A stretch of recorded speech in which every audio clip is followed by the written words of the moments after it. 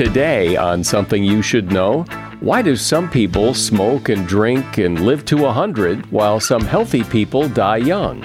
Then, the surprising science about how well you understand other people. When it comes to meeting strangers, we only predict their thoughts and feelings accurately 20% of the time. With friends, that hits 30%, and with spouses, it only hits 35%. So whatever you think is on your spouse's mind, 2/3 of the time you're wrong. Also, what you probably never knew about bananas, and how to get good at saying no and stop saying yes to everything. Here's a little litmus test if there's too much yes in your life. Are you stressed from being overscheduled? Are you getting enough sleep? Do you leave tasks unfinished and often need last-minute help? Is there one important project you've wanted to do for years but never found the time? All this today on Something You Should Know. If you have to hire someone, what's the best way? Referrals? Well, maybe that could work. But just because somebody knows somebody who knows you doesn't necessarily mean they're qualified. Or you could pull out that file of random resumes that came in during the last 6 months. Maybe there's somebody in there. Maybe. Now, if you're hiring, you need Indeed. Indeed is your matching and hiring platform with over 350 million global monthly visitors, according to Indeed data, and a matching engine that helps you find quality candidates fast. As a business owner, I've found that hiring the right people, well, there's just nothing more important. Don't leave it to chance or a referral or a random resume. Use Indeed. In the minute I've been talking to you, 23 hires were made on Indeed, according to Indeed data worldwide. Indeed's matching engine is constantly learning from your preferences. So the more you use Indeed, the better it gets. And listeners of this show will get a $75 sponsored job credit to get your jobs more visibility at Indeed.com/something. Just go to Indeed.com/something right now and support this show by saying you heard about Indeed on Something You Should Know. Indeed.com/something. Terms and conditions apply. Need to hire? Oh, you need Indeed. Something you should know. Fascinating intel, the world's top experts, and practical advice you can use in your life. Today, Something You Should Know with Mike Carruthers. Hi, welcome to Something You Should Know. Have you ever noticed, usually it's on the news every once in a while, you'll see someone who's over 100 years old saying that they drank whiskey and smoked a pack of cigarettes every day for their entire life. And yet they still live to be 100. So what's the deal? Is it really all just a crapshoot? Well, according to Dr. Robert Butler, who's author of a book called The Longevity Prescription, these kind of people are very rare. And if you follow the liquor and cigarette diet, it's not a good way to ensure that you'll make it to 100. We know that 75% of the factors that determine how long you live are up to you. That includes where you live, how you eat and exercise, how you manage stress, all those lifestyle things. 25% of the factors have more to do with your genes and chance, good and bad. Some people do everything right, but die young. Some people smoke and drink and live to 100. But the odds are, if you take care of yourself, you'll live a long and healthy life. And that is something you should know. We all have relationships in life, and they're all different. We have friends, lovers, relatives. Some of us have more relationships than others. Some of us are happy with our relationships. Some of us are not. Human relationships are complicated, necessary, but complicated. Eric Barker has taken a really interesting exploration into how human relationships work. He is the author of a book called Plays Well with Others, the surprising science behind why everything you know about relationships is mostly wrong. Hi, Eric. Welcome. It's great to be here.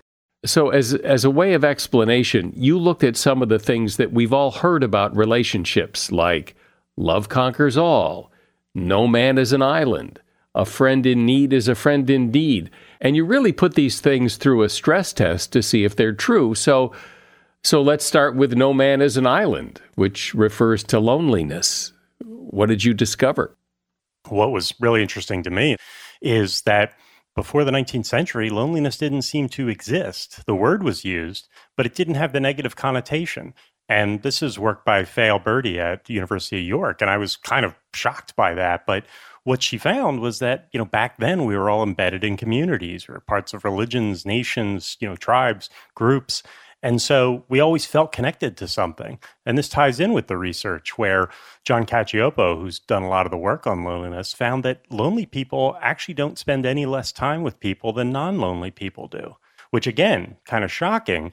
But the issue here is that we've all felt lonely in a crowd. It's not just being proximate to people. It's how you feel about your relationships. Loneliness is a subjective, experience of how you feel about your relationships. Do you feel connected to people? So I was really shocked because much like I'm sure most people, I felt like loneliness was just an issue of having people around you, but it's really more of a gauge of how you feel about how your relationships, how meaningful they are. And the flip side of that is there are people who spend time alone who don't feel lonely. Absolutely. And Vivek Murthy, the Surgeon General of the United States, in his book, he talked about how solitude is actually a positive thing. Loneliness is correlated with nearly every negative health metric you can imagine. But solitude, on the other hand, when we do feel like those connections are there, when we do feel meaningful relationships with other people, spending time alone is correlated with creativity, with insight. It's really powerful, but it's that difference. It's not so much are you proximate to people, it's how are you feeling about your relationships distinguishes loneliness from solitude. And while loneliness is terrible, solitude is something that's great for us. Well, I find it really interesting, and I hadn't heard it before you just said it, that until, 100, 200 years ago, loneliness wasn't even a thing. And given what a big thing it is now, it makes you wonder what happened in that period of time that made loneliness such a big problem.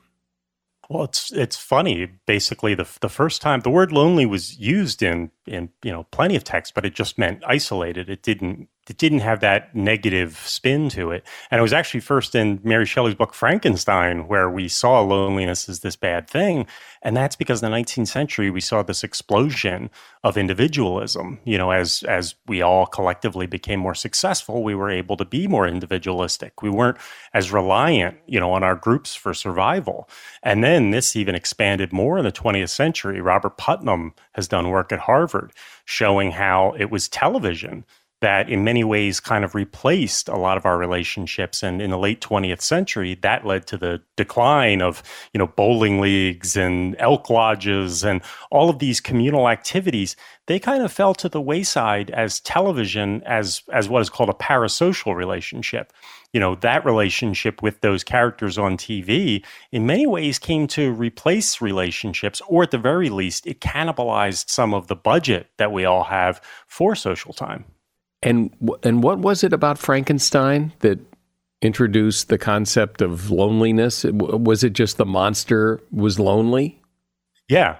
I mean, he feels apart. He doesn't feel like a normal human being. And well, he wasn't. No, exactly. And he's caught in this terrible position where he's not really human. He's not really alive in that way. And he feels cut off, distant. He doesn't have good relationships. And so it's kind of funny that started us down kind of the big shift towards individualism that happened throughout the 19th, 20th, and now the 21st century. Well, it's hard to get the ladies when you've got these little plugs coming out of your neck. And, I think that's like a real turnoff. So does love conquer all? I don't know where that comes from, but it doesn't sound right. It goes all the way. That goes actually all the way back to ancient Rome. That's been around a while, and we all know it's like the United States roughly has a 40% divorce rate now. So obviously, love doesn't conquer all, and there's been a lot of negative shifts in marriage where it's become less stable. Like I said, 40% divorce rate, but that is leveled off. But it's leveled off largely because fewer people are getting married. But while that may be a negative, the interesting flip to this is that before we had culture, we had groups, we had everything that kind of held marriage together, that acted as constraints and boundaries. But that also limited people. So now there's a lot more variability in marriage. Now, of course, that leads to divorce. But on the flip side, the positive is if people put in the time, if they put in the effort, if they're proactive about sustaining and vitalizing their marriage, they can have the best marriages ever. This is work by Eli Finkel at Northwestern University, that the people at the high end, the happiest marriages are now happier than any marriage in history.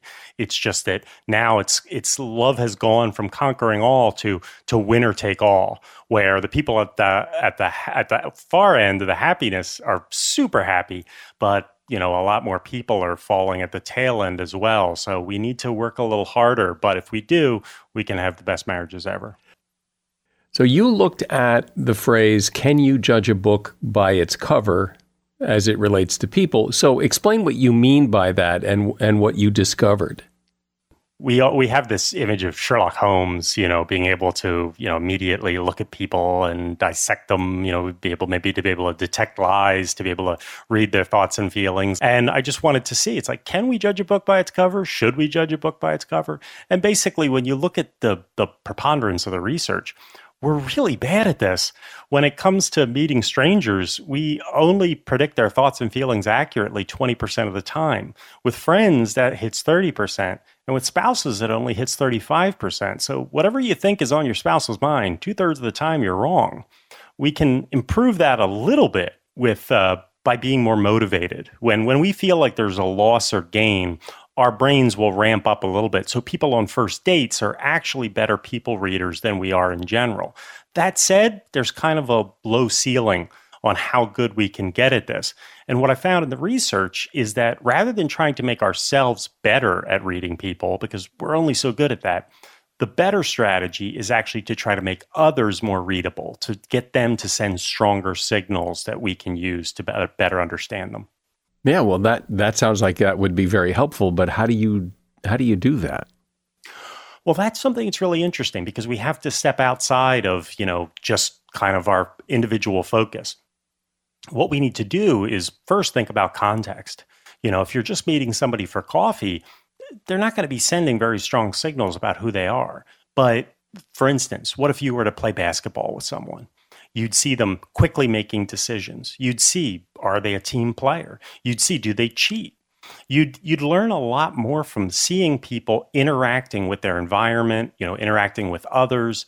That gives us a lot more information than when we're just sitting there, they're not doing anything, and we can only, work from what they're telling us. A second powerful thing is to involve other people in the process.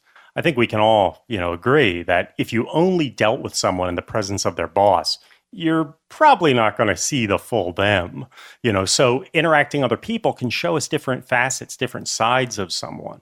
Beyond that, we need to get past talking about the weather. There's research that has shown that, when people actually talk about controversial topics, you get a more accurate read. People enjoy the conversation more, surprisingly, but we get to see how reactive they are. How do they react to more emotional topics?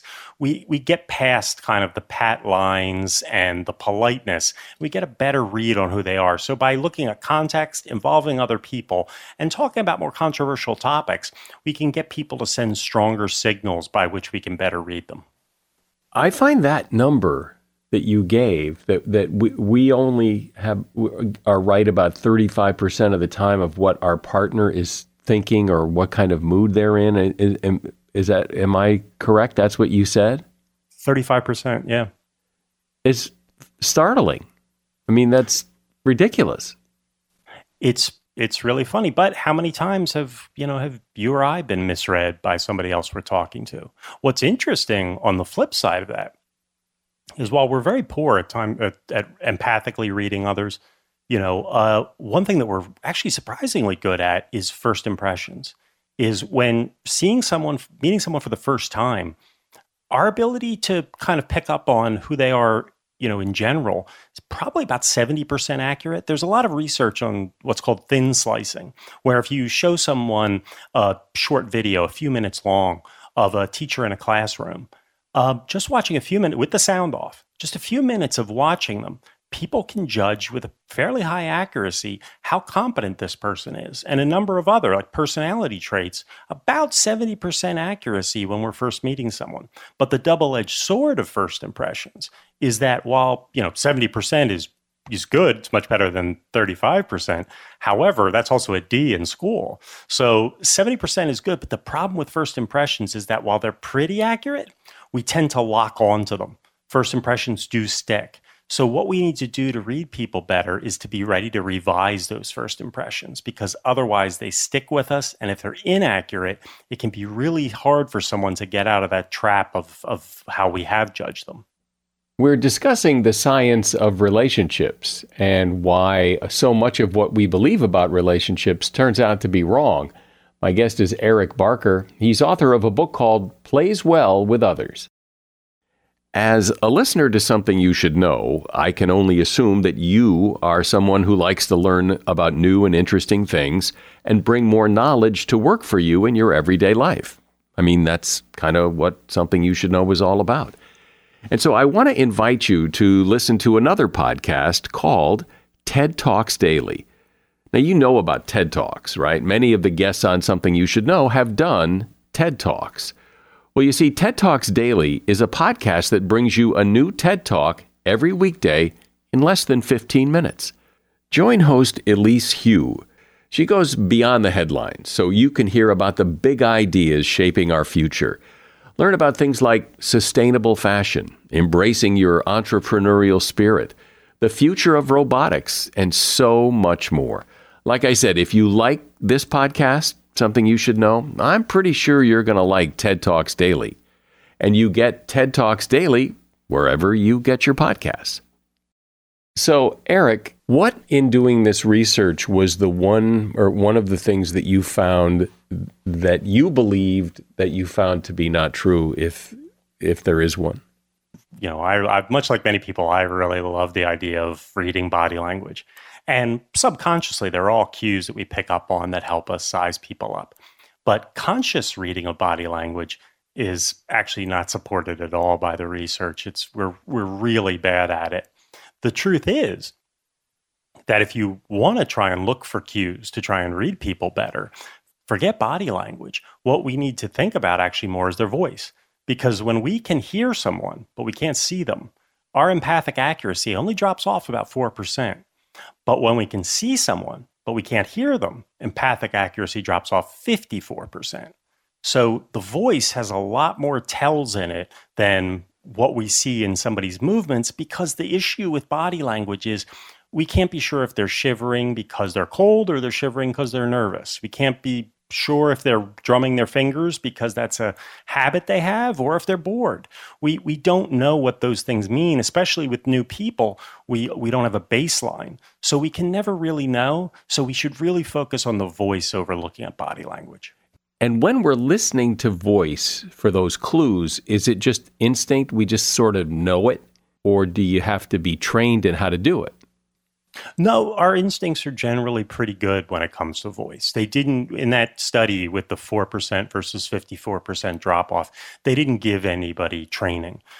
So our voice, we are pretty good at picking up on voice versus the subtleties and nuances of body language are very idiosyncratic. They're not as consistent. So we can kind of trust our judgment a little bit better when it comes to voice. Anything else that really shocked you when you looked at this? Anything that turned the tables for you? One thing that was really interesting that I found was in terms of detecting lies. We're absolutely terrible at it. We normally only detect lies, I think, at about a 52% accuracy. So basically, it's a coin flip. And while college students lie in about a third of conversations, adults lie in about 20% of conversations. We lie most to mom, but we tell the biggest lies to our spouses. But lie detection is always proven really hard, and most of the stuff we hear in terms of the polygraph, for instance, doesn't work because measuring stress and anxiety, that's not a proven lie detection method. What does work is that telling lies is actually pretty cognitively intensive. We have to think a lot. You have to think about the true story. You have to think about the fake story. You have to make sure nobody's catching on to you. You have to update those models in real time. So what actually works in terms of lie detection is upping the cognitive load, making the person think harder is actually what has been shown to make a big difference. And how we can do that is by asking unanticipated questions. When we ask questions that the liar hasn't prepared for, they'll slow down, they'll have to think, they'll stumble on their words, and we're much, much more likely to pick up on someone who's not telling us the truth. Again, it's one of those things you like to think you're good at. Like, I like to think I'm able to tell, like, when my kids are lying, and I'm probably not anywhere near as good as I think I am. Well, the tricky part there is that exactly what you're saying, where we don't get good feedback about whether we're lie detectors usually, is because if somebody lied to us and it was successful, we never find out. Right. While the flip side is very different. Liars, if they get caught, they realize, oh, that didn't work. They're getting feedback on whether their lies worked. Should they give more details? Should I say it like this? So liars are generally improving while we're generally not improving. And that puts us at a great disadvantage. So let's talk about friendship. You looked at the idea of a friend in need is a friend indeed. So what about friendship? The friendship research was interesting, frankly, because there just wasn't as much of it. I really had to dig because with the love chat, there's plenty of research on marriage and relationships and kids and families, but on friends, not nearly as much. And that shows through because that's an aspect of, frankly, from many parts of friendship. Friendship doesn't get the respect it deserves. And it should, because research by Nobel Prize winner Daniel Kahneman shows that friendships make us happier than any other relationship. And even within a marriage, it's the friendship aspect of marriage that is the most rewarding in terms of happiness. And the reason for this, is because with most of our other relationships, there's some sort of an institution, a contract of sorts that keeps us in there. Friendship doesn't have anything like that.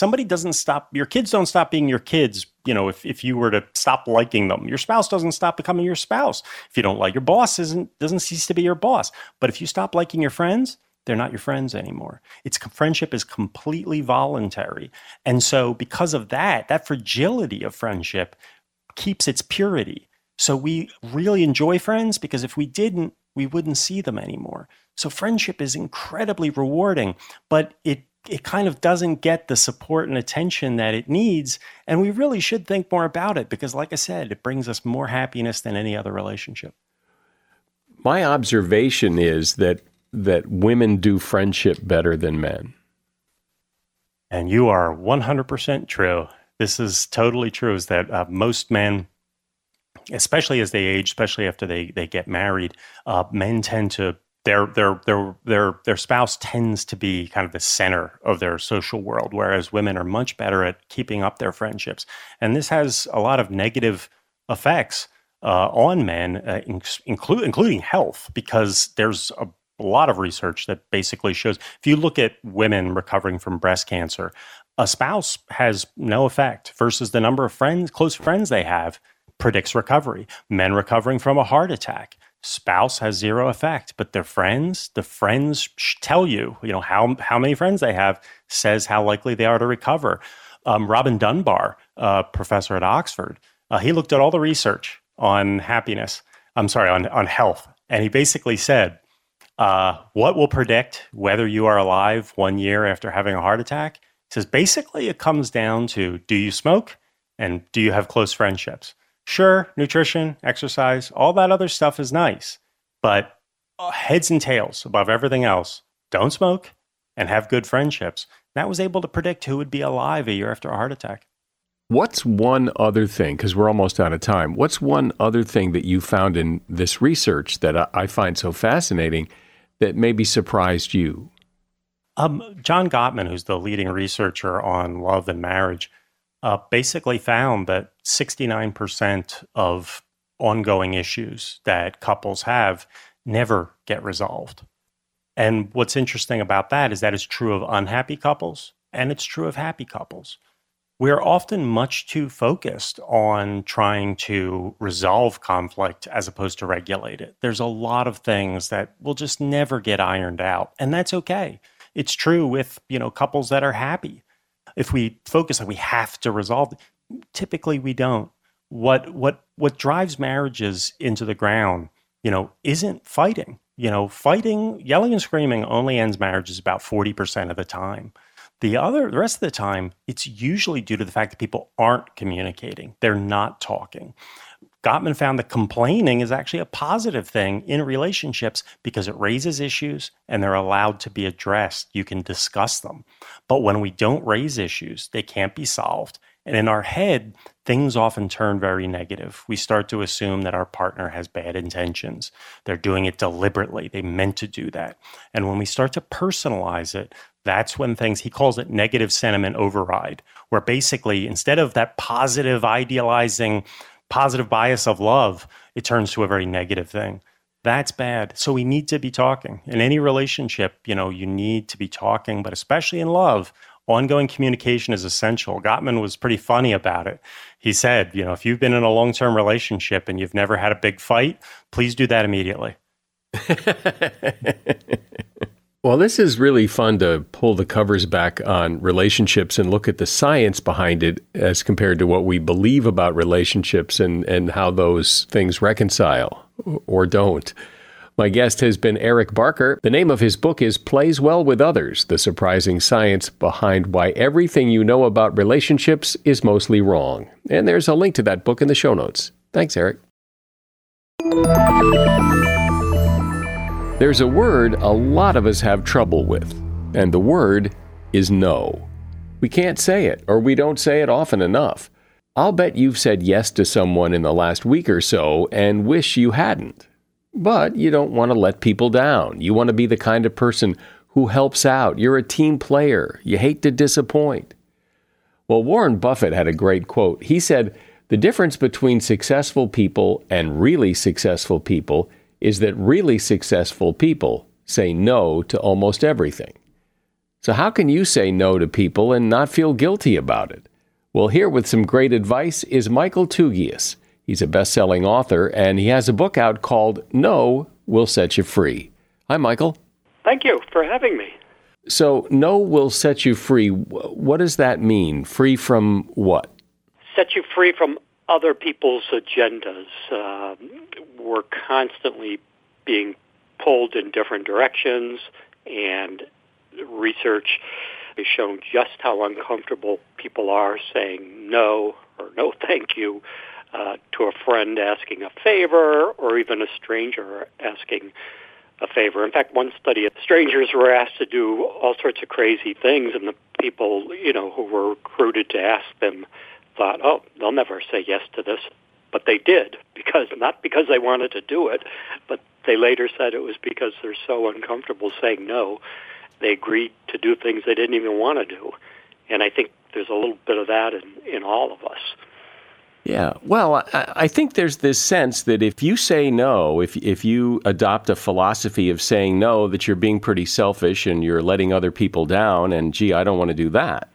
Exactly. And I do think that's where the origin comes from of why we say yes. But if you take a step back and think, okay, if I say no, I'm leaving more time for the things that are really important in my life. And they may not just be your own goals and your own family. It could be helping someone in need. And sometimes it could be as simple as someone who talks and talks and talks on the phone. But you're not being selfish at all because you're leaving that time for what's important to you or someone who's really in need. And the people that you say no to, I think we think when we say no that they're devastated, that they're going to hate us forever. And I suspect that's often not the case. Exactly. There's even a phrase psychologists use for that very feeling that we have, and it's the harshness bias is what they use, that we think they're going to be devastated, and they're really not. They rebound pretty quickly.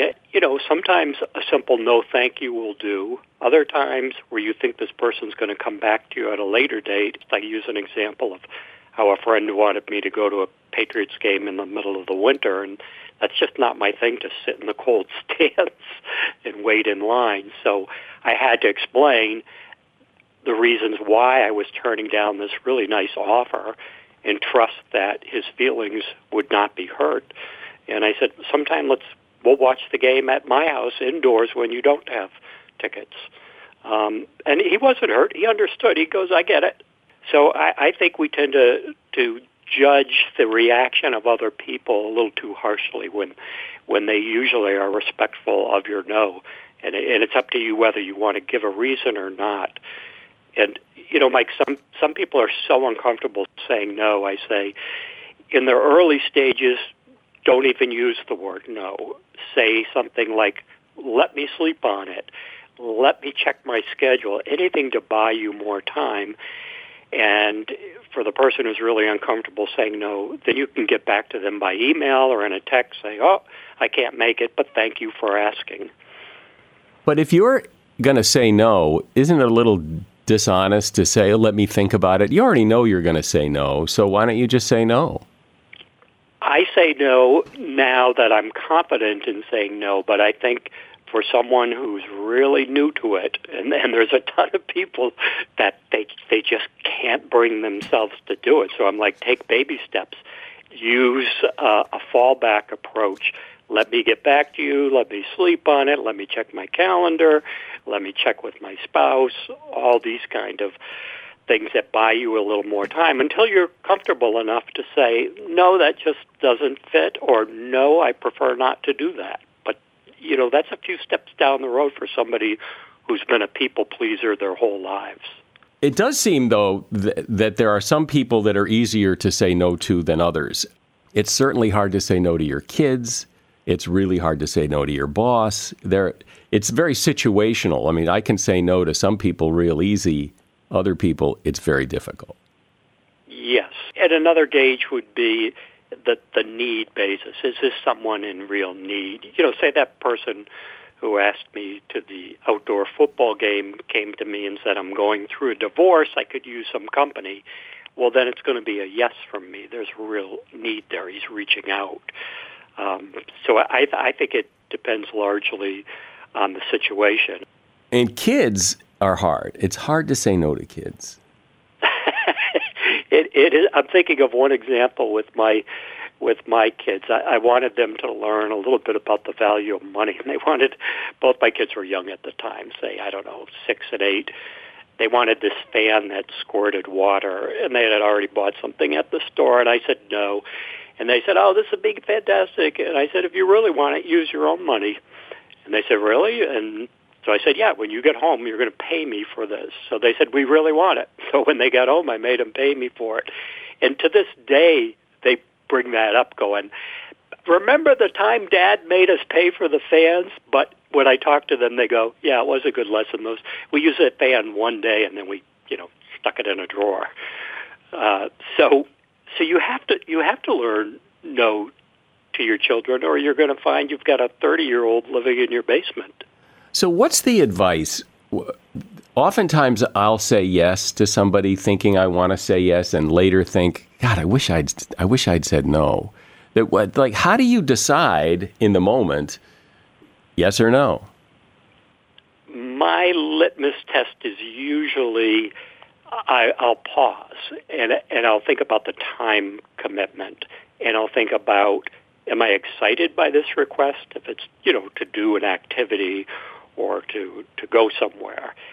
And if I'm not excited and not thinking this is going to bring me joy, and it's a big time sucker and I have some other ideas for the use of my time, I will say no, because, the bottom line is you don't want to be living somebody else's agenda. You want to be living your own path, and our time is the one thing we can control, and most of us, that boils down to weekends and nights after work, and that's where you really need to be firm on how you're going to spend it. Well, there are also those requests that the implication is that if you say no, you're not a good person, that, you're supposed to volunteer here, you're supposed to do this at the school, or you're supposed to do that. And if you say no, even though you may have to, even though you may want to, you're made to feel like you're a bit of a disappointment.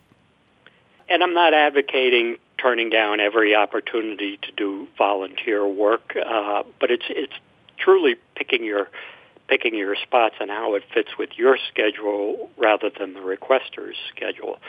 Because usually the requester's doing it because they need the help now, and it fits with their schedule to have you do it on this time, on this date. And you need to push back at times and say, no, I cannot do it next week. My plate's full. I might be able to take a look at this a month from now. Why don't you get back to me? So there's different ways to go about it and not feel like you're not doing your share when it comes to things. But the bottom line is only you know your own stress level of how much your time is being pulled in different directions. Since the title of your book is, No Will Set You Free, the implication there is that, when you get good at this, that you'll feel better. But I would imagine that in the process, if you're used to saying yes, if you're a people pleaser and you start telling people no, you're going to feel lousy. I think you're going to feel liberated. I know I do when I say no to requests. I go, wow, good thing you did that. You would have been miserable doing that request.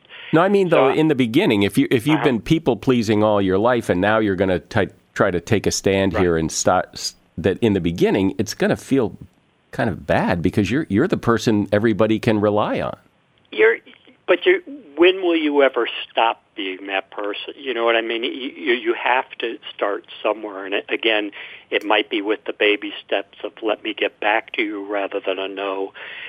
But I think to take back control of your own life, you're going to have to set these boundaries. I'll use an example of say a homemaker where nobody else is pitching in, and she's raising, if it's a female, she's raising the issue of, hey, I'm doing all the work, nobody's helping with the dishes, the cleaning. A way to get their attention, because none of your talk is working, is to go on strike. That'll get their attention in a hurry. And yeah, it may be uncomfortable for a while when the dishes are piling up, but people are going to notice, and then you're going to have a sit-down meeting and saying, I need help here. We need to split this equitably. It can't always be me stepping up and doing the work. I also hear this a lot in family situations. Say it's older parents and the siblings are chipping in. It almost always seems like there's one sibling doing way more than everybody else, and the resentment starts forming. And you really don't want it to get to that point, because then you're going to have issues with your brothers and sisters that might form a chasm between you that never gets resolved. But if you step up in the beginning and say, okay, somebody else needs to pitch in at this point. I've done the last 3 weeks straight. Well, there are those people, I guess, in everyone's life where you don't even want to ask them because they have set the boundary so clearly that you don't even ask because you know the answer is going to be no. And in some ways, I kind of admire those people that they've made it very clear and consistent that, this is where the line is. And other people are just not as good at that as he or she is. Yes, there's no doubt about that some people are better than others. I mean, I've come a full 180 to being the ultimate yes man to now carving out time for myself. And I still have slip-ups when I kick myself later, go, why did I agree to that? But usually when the stress level's building in my life, it's my own fault. I can't blame it on somebody else. So yeah, there's some people that do a better job than me, and that's an issue for all of us. But I do think the beginning is with those baby steps and see what happens of saying, let me get back to you, rather than giving the rote yes, because you've been trained to say yes. Those people have been doing it for years. They've probably never said a no or never said, I'll get back to you. I may not be able to fit this in. And yet we do say no when we have to. I mean, if somebody asks you to do something and you're going to be out of town, you have to say no, and that's a good enough reason. But why can't the fact that you don't want to do it also be a good enough reason? Yeah, no, it should be. It should be. But again, I think it's that training when we were kids to be polite. It just goes down the line in terms of society is telling us all the time, go for it. Seize the moment, and that's true as long as the moment's going to bring you joy. But there's a flip side too, and that's having time for yourself. Here's a little litmus test if there's too much yes in your life. Are you stressed from being overscheduled? Are your closest friends and family members expressing feelings of neglect? Are you getting enough sleep and me time? Are you able to enjoy your favorite pastimes without watching the clock? And that one fit me pretty good. Do you leave tasks unfinished and often need last-minute help? And then lastly, is there one important project you've wanted to do for years but never found the time? And wouldn't it be awful to be towards the end of our years and go, wow, I always wanted to do this one thing and just never found the time because I was pulled in a million different directions. To me, that would be the ultimate regret, that you didn't have the wherewithal to say no so that you could focus on the one thing you always wanted to do. Well, there is that image too that saying no is very selfish. That it's all about you, and you're not willing to help other people. And he's always saying no, and you need to be more help. And it's true. And if you're always saying no when it's your turn to step up, if it's a family member or someone in need, that is being selfish. But if you're saying no to all the little things that are pulling at your time, then you're actually creating some space to help the person or the cause in need that's important to you.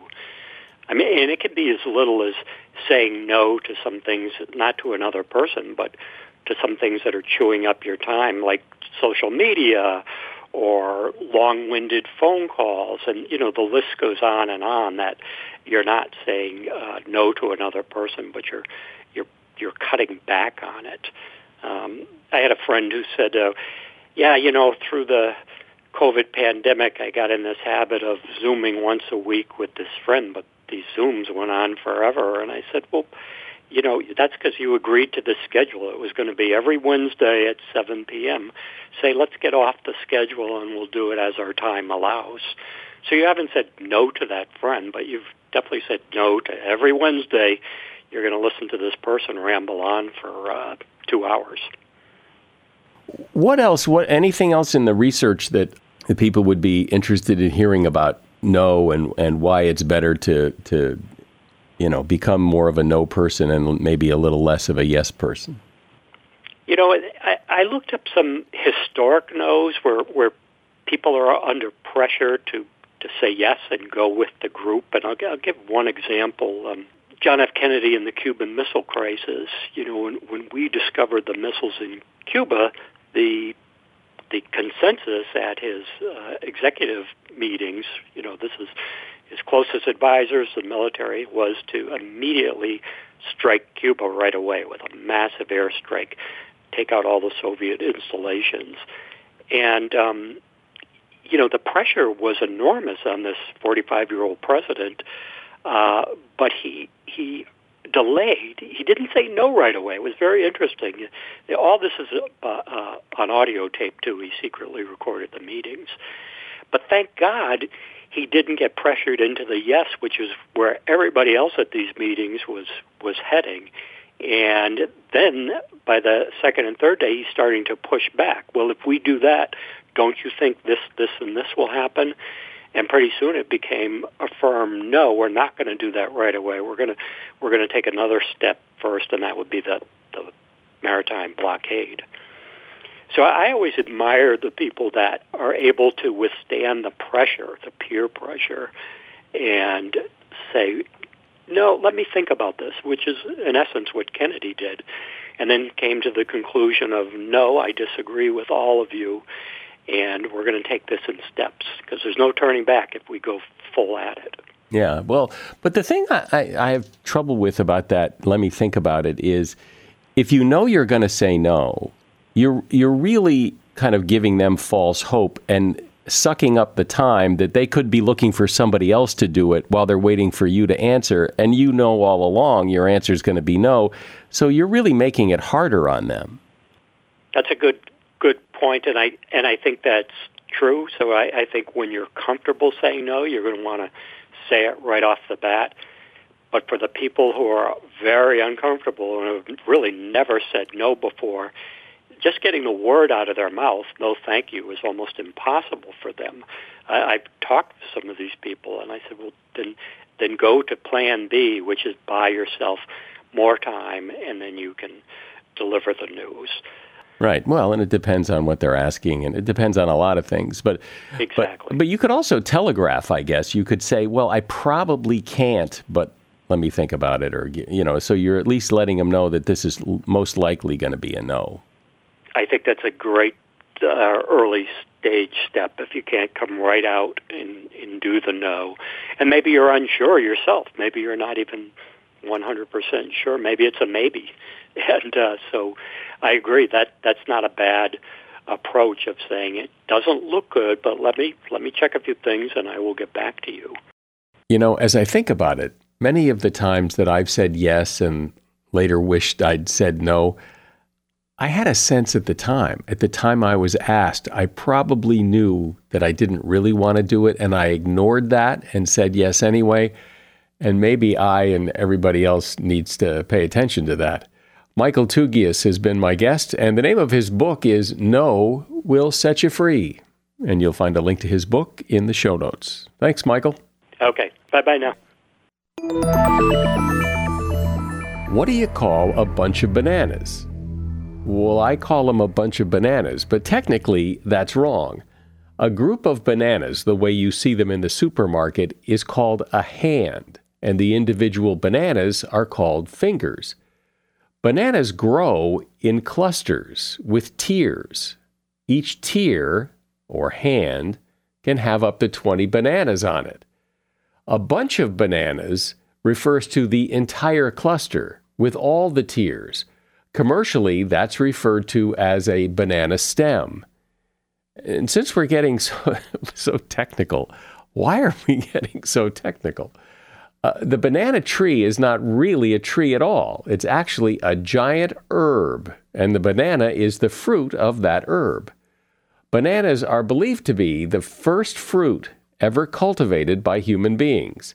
They didn't come to this country until 1876 and were first seen at the Philadelphia Centennial Exhibition. And that is something you should know. If you will tell your friends about this podcast, then they too can impress their friends with their knowledge of bananas. So please share something you should know with someone you know. I'm Mike Carruthers. Thanks for listening today to Something You Should Know. The Bigger Pockets portfolio of podcasts are worthy of your investment. We're having a real conversation as real estate investors. New episodes available every day. It's important to buy where it makes money and not necessarily where you want to travel to. Bigger Pockets, On the Market, Rookie Real Estate, or Money Podcast. The purpose of flipping is to create more cash so then you can reinvest into other types of properties. The Bigger Pockets Podcast on YouTube or wherever you listen.